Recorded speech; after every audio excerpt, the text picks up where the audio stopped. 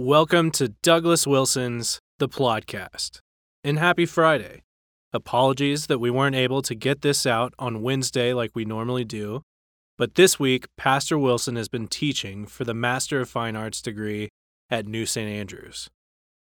If you've ever thought about attending something like that, check it out at nsa.edu, and it is a distance program, so that should help a lot of you with full-time schedules. But if that won't work for you, I wanted to draw your attention to Doug's book, Wordsmithy. Wordsmithy is for writers of every sort, whether experienced veterans, still just hoping, or somewhere in between.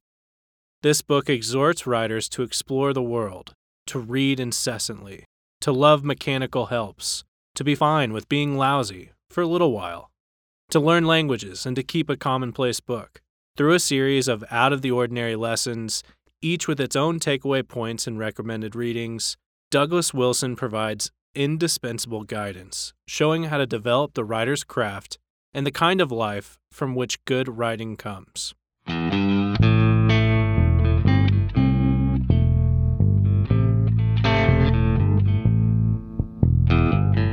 Yes, God.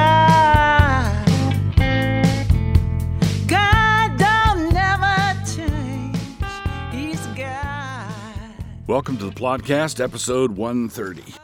This is the Plodcast. In case you made a mistake and wandered into the wrong podcast, thinking it was a podcast, no, this is the Plodcast. Good to have you here. So, the thing that's on my mind just now is Pete Buttigieg as the Lord's little pop quiz for moderate leftist evangelicals. Think of the people who have drawn themselves up to their full height in order to rebuke those Christians who voted for Trump or who kind of like what Trump has been doing and are thinking about voting for him in 2020. Mark Galli of Christianity Today made a splash a few weeks ago by talking about how evangelical witness has been compromised by Trump support and so on. I'm not here to talk about the Trump support. I want to talk here about the contrast. As I record this, New Hampshire has just happened. So there was the Iowa caucuses and then the New Hampshire primary. And Bernie Sanders won both of them in the popular vote. And Buttigieg won Iowa after much dithering and toing and froing and much consternation. But he came out ahead with the delegates. And so right now, Buttigieg is one delegate ahead of Sanders, with Sanders having won the popular vote in both places. So in real terms, Sanders is in first place. And there are a lot of primaries to go. And so we're early yet, right? But Buttigieg is not someone that we can just sort of cross off the list. So after the first two, a number of the long shot candidates, some of whom we didn't even know were candidates, right, dropped out. Goodbye. So a number of the people who finished last or near the bottom are gone, and Pete Buttigieg is not among them. All right. Now, let's take as a given the fact that Donald Trump has not lived his life as a moral man. He obviously has his code, but pirate chieftains have their code too. So according to the standards of Scripture, particularly when it comes to sexual morals, Trump has not lived his life as a moral man, right? That's acknowledged, given, yes. Trump has been an adulterer various times. Yes, he's likely been in all kinds of escapades and problems and of a heterosexual nature, but no less against the law of God for all that. And the morally indignant leftist evangelicals, the people who basically want an excuse not to have to support someone on the right, and they can point to this sort of misbehavior, have been very indignant about the broad support of Trump among evangelicals, particularly among, I think the most recent figure I saw was among white evangelicals.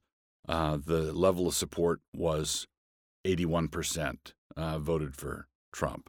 And so basically, white evangelicals are to the Republican Party what blacks are to the Democratic Party, a base constituency, right? Without them, Trump could not have won. And because they could not handle the prospect of Hillary Clinton being the president, and they wanted conservative judges appointed to the federal courts, and because, all the becauses, they threw their lot in with Donald Trump and have been severely upbraided simply and solely on the grounds of personal morality. Personal morality counts. Now, this is the setup. What will all those people do when Pete Buttigieg gets the nomination, if he gets the nomination? I think this is the Lord's little pop quiz, the Lord's little test. All right, you've been very indignant for these 4 years about sexual morality and wanting an upstanding man in the White House who is not being sexually immoral. And Pete Buttigieg is openly homosexual, married to his partner. So there they are, couple of guys kissing for the camera. And, first on a side, I think everybody is way underestimating the impact that that's going to have with all sorts of voters. In other words, there are things that you are not willing to say publicly because of how certain orthodoxies are promulgated with a club these days. But when you're in the privacy of the voting booth, when you are in there by yourself and you're thinking about that kiss, you go, it's the ick factor, right? So I think that people are way underestimating the impact of that sort of thing. But I'm looking forward to how the people who are morally indignant about sexual morality and presidential candidates and who've been leveling that indignation in Trump's direction for the last few years, how they're going to handle Pete Buttigieg if he gets the nomination. Are they going to apply the same standard? Are they going to say a man in an open homosexual relationship, and no, you can't call it marriage. It's not same-sex marriage. It's same-sex marriage. It's not a marriage. He's not married. You can't be married that way. There's no such thing. So what will they do?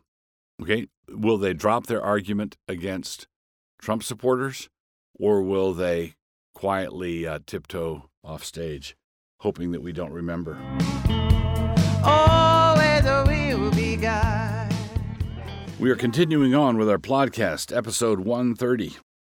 This is our section, Hamartiology, where we are studying the different words in the Greek New Testament for various sins. The next word we're going to consider is astocheo. Astocheo. In some places, it's rendered as erred, and in another as swerved. In the first place, where we will examine this word, Paul is telling Timothy to stay away from posers. He says to avoid profane and vain babbling, that's in 1 Timothy 6:20, the kind of thing that some people falsely call science or knowledge. And then he says this in the next verse, 1 Timothy 6:21, which some professing have erred concerning the faith. Grace be with thee. Amen. So, concerning the faith, some have erred.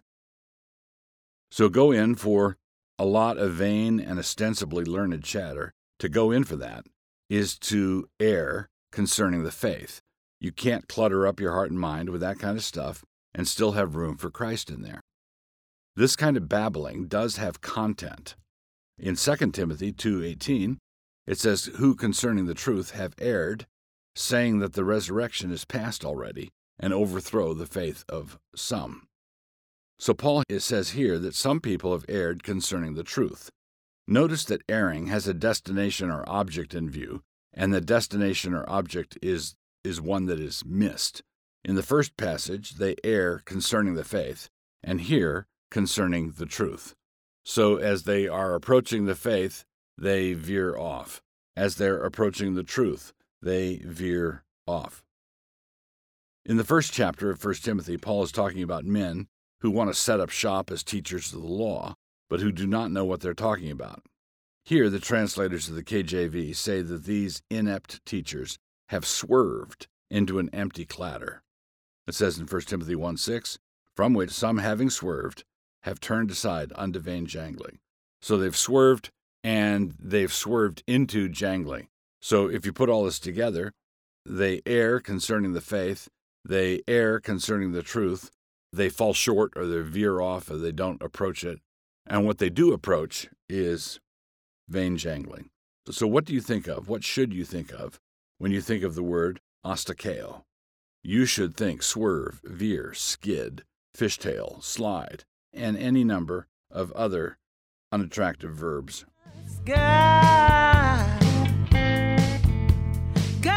don't never change. Continuing on with Plodcast episode 130, here's our book review section. I want to commend to you this time around, I want to commend to you John Frame's book, his systematic theology.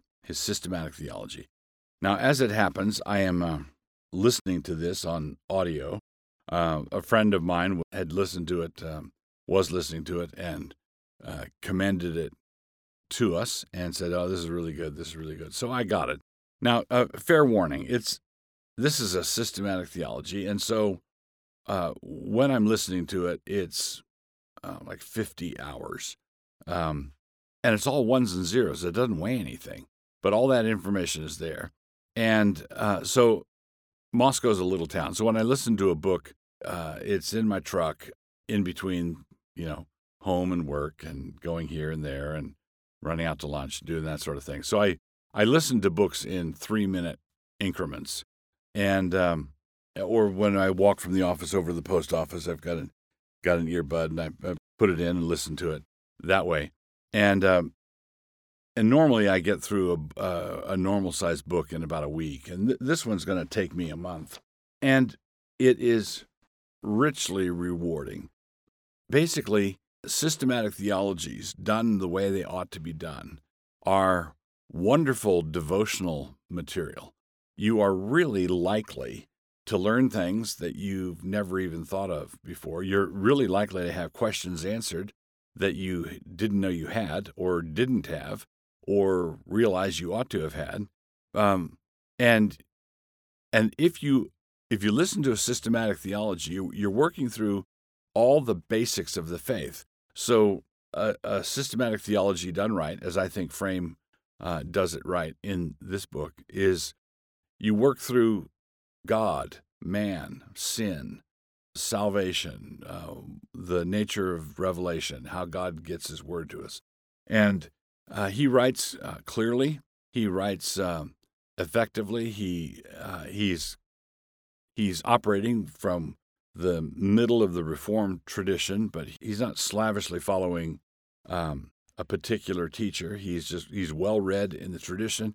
He engages with all the major questions, and he does so in a way that is just very practical and Christ honoring. And I would encourage you, particularly pastors, to give it a listen or give it a read. Oftentimes, systematic theologies or books like this are in every pastor's office, but they're there as something of like a resource or a reference book. If something comes up, you can look it up and read the 3 pages on this issue or that issue. But as it also happens in my reading in the morning on my Kindle, I've got real books that I'm working through, a set of real books that I work through. I've got a set of Kindle books that I'm working through, and I'll throw in there any other electronic books, like on my Logos Bible software. And in my Logos Bible software, I'm working through Berkhof's systematic theology. And that was written in another era, but it has the same, it's the same kind of blessing that Frame's systematic theology has. Only Frame's is more up to date, more current, and more in the language of our day. So, if you have if you have a lot of time on the road, or if you're willing to cut it up in little 3-minute chunks like I do, it's just really encouraging, really edifying. So John Frame's Systematic Theology.